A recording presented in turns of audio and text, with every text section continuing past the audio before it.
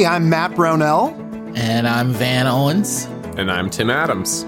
Welcome to Climbing the Mountain, where we dive into the scriptures and discuss themes, connections, and real-life application. We're kicking off a series here where we're going to examine the Sermon on the Mount and discuss implications for this teaching for Christians today.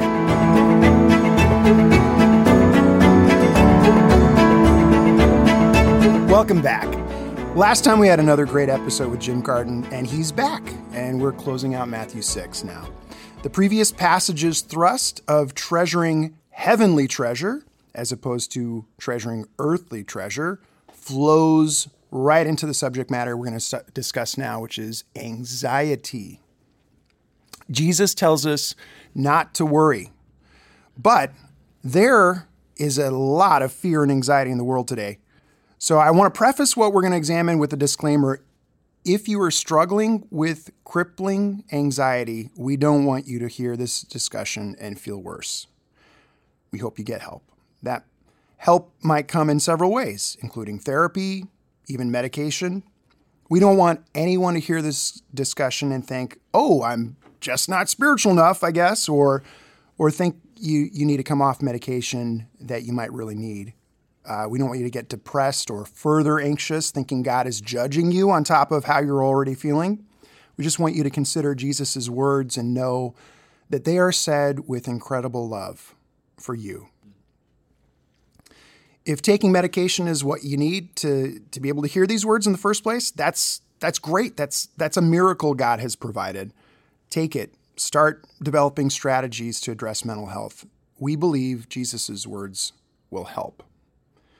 For all of us, I'm guessing anxiety is something we've tasted, and probably on more than one occasion. I know I have.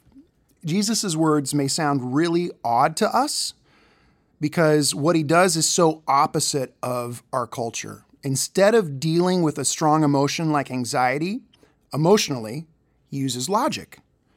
He doesn't focus on the feeling itself directly.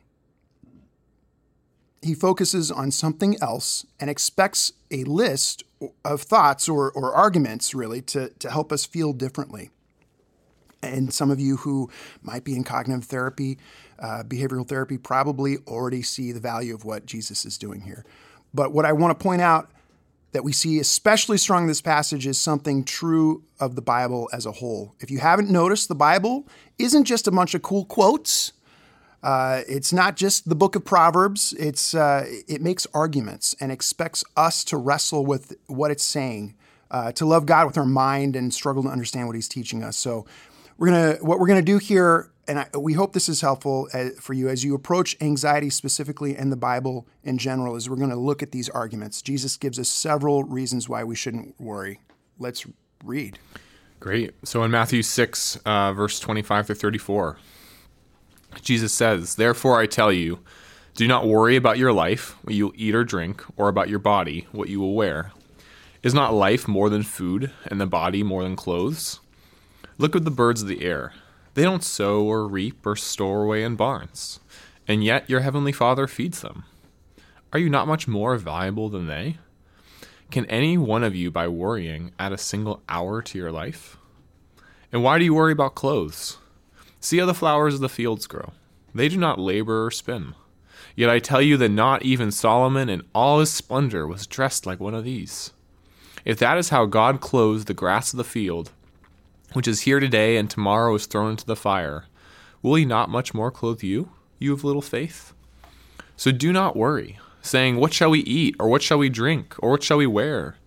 For the pagans run after all these things, and your heavenly Father knows that you need them.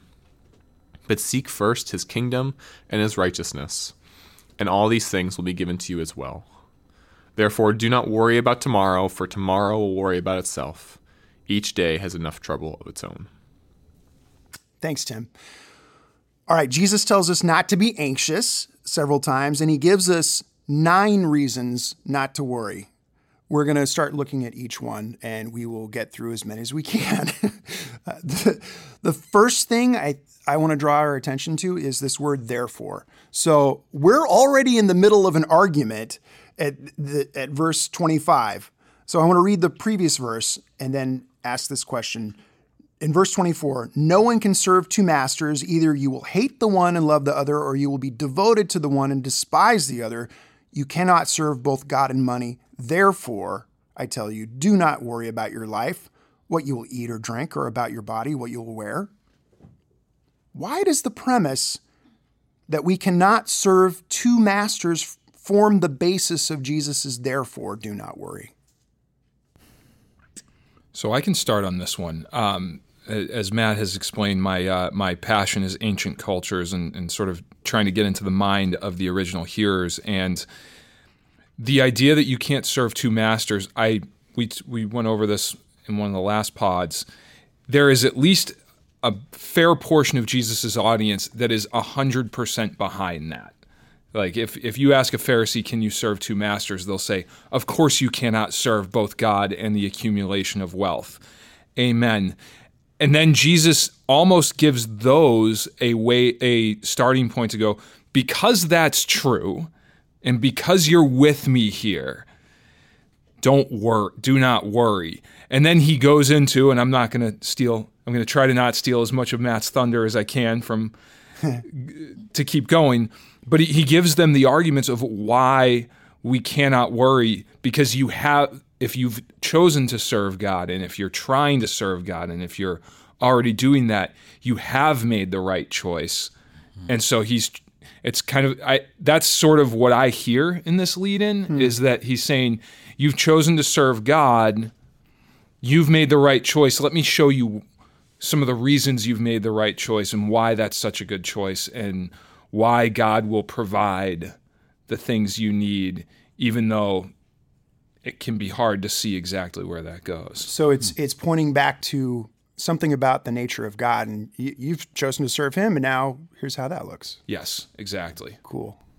Yeah, when you have a master, that master, one of the, I don't know, agreement's the right word, but one of the understandings is that there's, a provision that's going to be made.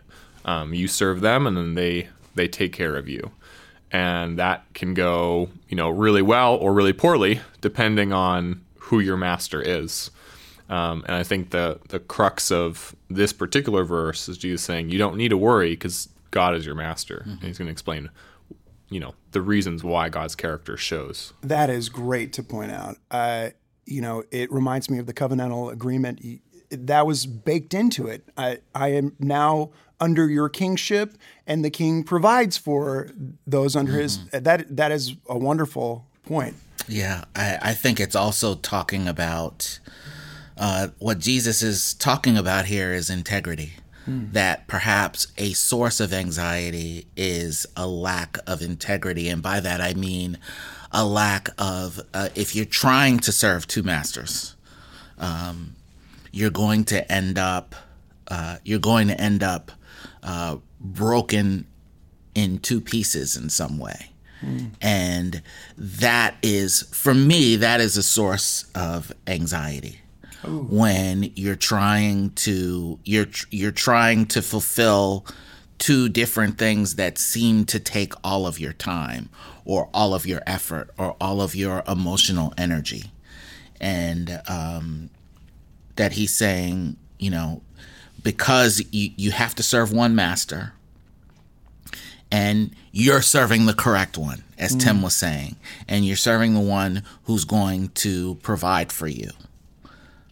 And that's what I mean by integrity. It's the one master who's the master over all things. Wow. I love what you were just saying about integrity. I think you're right. When I have a focus on more than one thing, it's real hard to keep track of. My wife is amazing. It seems like she can do a million things all at once. And I'm like, I can do maybe one thing if I keep focused on that. Otherwise, everything falls apart. Right. I'll give just a quick example of that. I have every other Friday off because of my work schedule, and so I get to play stay-at-home parent every other Friday. And I actually get more stressed out on my off Fridays because I have to get the kids around, get them ready, get them fed, pretty much all by myself, and complete tasks at home that in a normal flow of life would be not a big deal. But because I have to play stay-at-home parent for one day, it can be overwhelming, and I find myself getting more stressed off when I'm off on a Friday than when I'm working on a Friday. Yeah. No, it reminds me of COVID. Remember when we were all home and our kids were too, and that's when I realized, oh my gosh, this is insane. What's going on? I can't do anything, and I've got to get them. Now they're doing PE in my living room, and they've got their with their computers, and they're dancing around and playing music, and there's no way I can get my work done, and I feel like I gave up on a lot of things parenting wise when it was the end of the school day. I was like, go ahead, watch your iPad, be on the computer. I got to focus now. Right. Yeah. So when I was thinking about this, I really appreciated the conversations we've been having about God and money. And I think one of the things that we pulled out of that is with respect to not being able to serve two masters, if we pursue worldly things, I think we begin to love them more than God. And I think that's one of the things we talked about was what we fix our gaze upon. Our physical eyes in some way are training our hearts to desire what we behold. And I think this is where we can form almost like an addiction to things in the world. Like, oh, I need that. And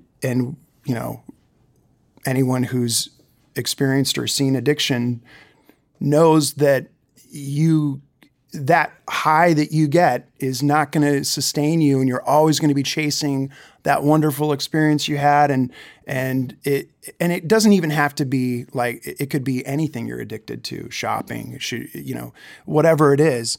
And this is the dynamic that we see with the people in Romans 1, where they had traded the glory of God for the glory of created things. And so I think since it's impossible to serve both God and money, don't love money. And I want to leave our audience with a test here, and this is for all of us, but think about what you're worried about. If we're worried about all the stuff we can buy with money, and Jesus mentions food and clothing, which feel like essentials for living.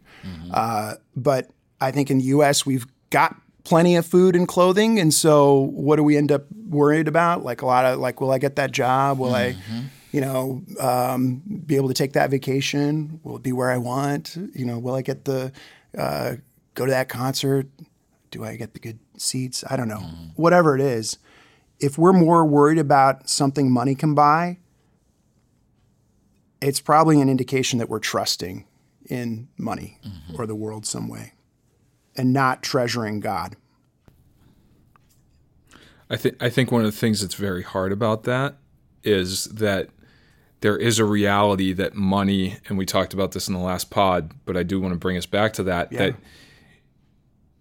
money, a lack of money causes all sorts of problems in our world.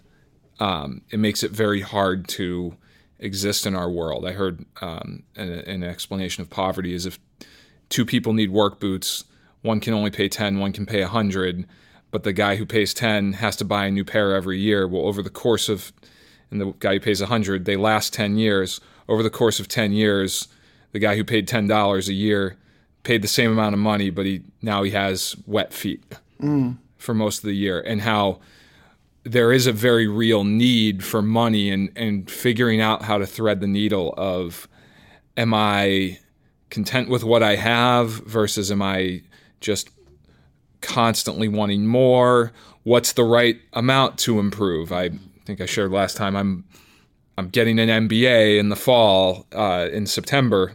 Not sure when this is coming out, but in September of 2023, I'll time stamp it. September of 2023, I'm getting an MBA. I'm starting my MBA partially so I can put my family in a better financial situation. And so I've had to work through, is that wrong to put my family in a better financial situation? Like, where does that fit in with this? And I don't think there's necessarily a clear concise answer that for it all. It's kind of it's a hard needle to thread. Yeah, I think that, I just came back from a trip. I went to Little Rock, Arkansas to visit my mother, who lives there now. We used to spend a lot of time there when we were children. And we were talking about a house that my grandmother lived in on 2nd Street in North Little Rock. And my aunts and uncles were saying what a terrible, horrible, ramshackle kind of house it was. It was rat infested, and it was falling apart, and the plumbing didn't work. And I was flabbergasted by it, because to me, in my memory, that house was a palace. I loved it. I loved every moment there. I was devastated when we drove by there and it was gone. And they were saying, there's no way. No one even tore it down. It just kind of fell down. And it made me think of how they are looking at it from a different lens. They are looking at it from a lens of what it lacked. And I was looking at it from a lens of what it had. It had all the people I loved the most in the world, the people that I felt most secure with, the people who gave me life, the people who were my first heroes in my life, all lived in that house. And, I think one of the dangers of money is the way that money mimics God. That God is the one who provides everything for us. God is the one who's given us everything that we need. God is the one who takes care of us.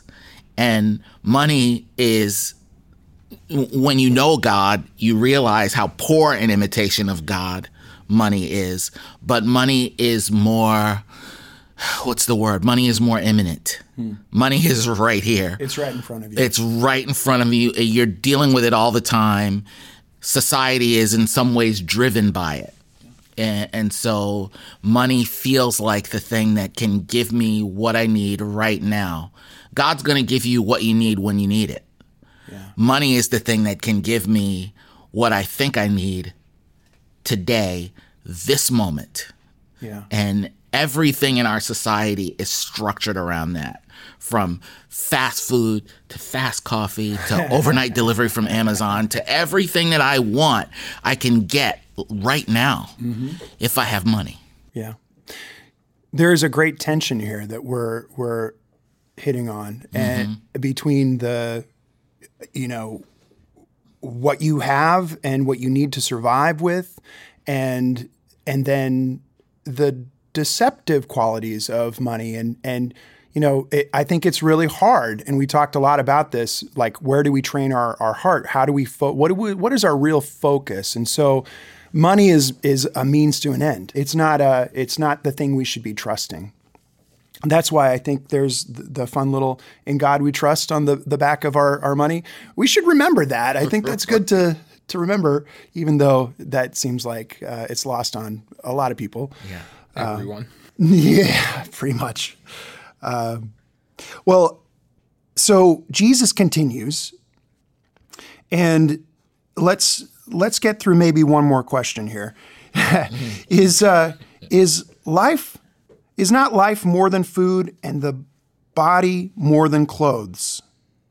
This is another argument that is sort of a sub-argument, I guess, to the previous assertion. What does Jesus mean by this statement, and how does it help us not be anxious to think that life is not life more than food and the body more than clothes? So I see, the way I hear this is Jesus calling the people who are listening back to what they learned in Torah. When, like, one of the first stories a little Jewish kid would have learned is the story of the Exodus and how God fed his people with the manna and the bread or the manna and the quail. And he would be calling them back to saying, God values you and will give you what you need.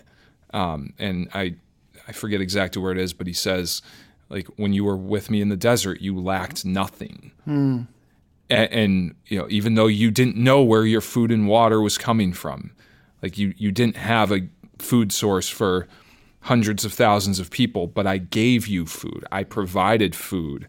And I think he's trying to call the people back to this and to remind them that he values people, that God values human beings far more than he values anything else. And he's trying to tell them, I will take care of you if you trust me and follow me. You've read the stories. You understand that. That's been a fundamental tenet of your faith for a long time. Come back to that. Come back to trusting that. Yeah, I love what you're saying there about calling back to their wilderness journey and how, Moses at the end is telling them, hey, your clothes didn't fall apart. It's almost like, wow, what a miracle. We've been wandering all that time and we had what we needed. God took care of our clothing even. Yep. For 40 years. Most clothing doesn't last 40 years. Yeah. Really.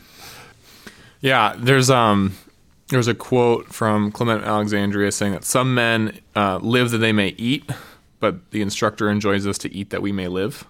And I think when we are unnecessarily focused on, the material things that are going to sustain us or that we think will, sustain us with like past even what we basically need, we forget the richness of life in the kingdom and in God that he wants us to experience, right? Like all of the, if I'm obsessed about, am I going to have enough? It's really hard for me to be filled with a life that's bringing love, joy, peace, patience, all of the fruits of the Spirit. And so I think that's, it's helpful for me, these material things, I need to eat to live. I need to be sustained, but they are subservient to my actual life in God. Right. Yeah. And that I can't unorder that. You mentioned Clement of Alexandria. Is that from his one on the proper use of wealth? I don't think so. That's called How Can the Rich Man Be Saved? This one is called The Instructor. Oh, okay. So, yeah. He's got some good stuff in there. Yeah. Yeah, this is great. I love what you're saying about if you're focused on my needs, then you're not focused on how can I be giving, right? Yeah. And that those connections with others, of being able to offer yourself in love, to be able to actually receive things with joy instead of striving and grabbing. I think when I look at my life, like that's what makes life worth living. And I think is a picture of what life will look like, in the new creation that we're trying to be a part of. Yeah, it's life is the gift. Life is the big deal here, and it reminds me so much of when Jesus was led by the Spirit into the desert, and all the things that Satan tempted him with are things that Jesus specifically needed. The first, very simply, he'd been fasting for 40 days and he was hungry. And so, yes, he needed food. Absolutely. Food was a necessity. And the devil tempted him with it. And of course, Jesus says, man does not live by bread alone, but by every word that comes from the mouth of God. And then he offers him sort of dominion over the whole world, which Jesus in some ways already had, although in that present form when he was in the flesh, it was something that he was going to need to get at some point. And it would have been very easy for him to focus on what he needed to get. And then he tells him, throw yourself off the temple. God will protect you. Yes, he needed God's protection. But anxiety comes in when you forget about what God has already given you. Life, your soul, your salvation, just what God has given you within yourself. Forget about all the blessings for a moment, all the other blessings that you have of your relationships and your family, your marriage, when you forget about those things and you start to think about what I need, then we get confused about what we need versus what we just want. And to me, that's the definition of me for my type of anxiety. I don't know what I need because I have it all mixed up with what I want. And so I'm always sort of chasing what I want, thinking it's what I need. And and I'm just running in circles. I'm a rat on a wheel. Wow. Something you said in there, Van, was how I was thinking about this too, with respect to what do I really know? And when I'm focused on the things around me, I'm losing perspective of what's most important. And I think this is a little bit of what Jesus is getting at here too, is not your life, your soul. The more important than even the stuff that would keep your body alive. And so in a sense, that's, your life, which can be eternal with God, the more parts are so much more important. And to wrap it up here, I think that the stuff that I've really appreciated about this conversation has been how we've all seen that this is getting us to focus back on God and God's character, and that we can trust him as our master who will provide for us. And so we shouldn't worry about the stuff around us because God is our master, the creator who will provide for us. And so we can have confidence, and we don't have to be insecure like when we're grasping for the things around us. So this has been a wonderful discussion. Thank you so much. And we're gonna pick this up next time too. Thank you. Thanks.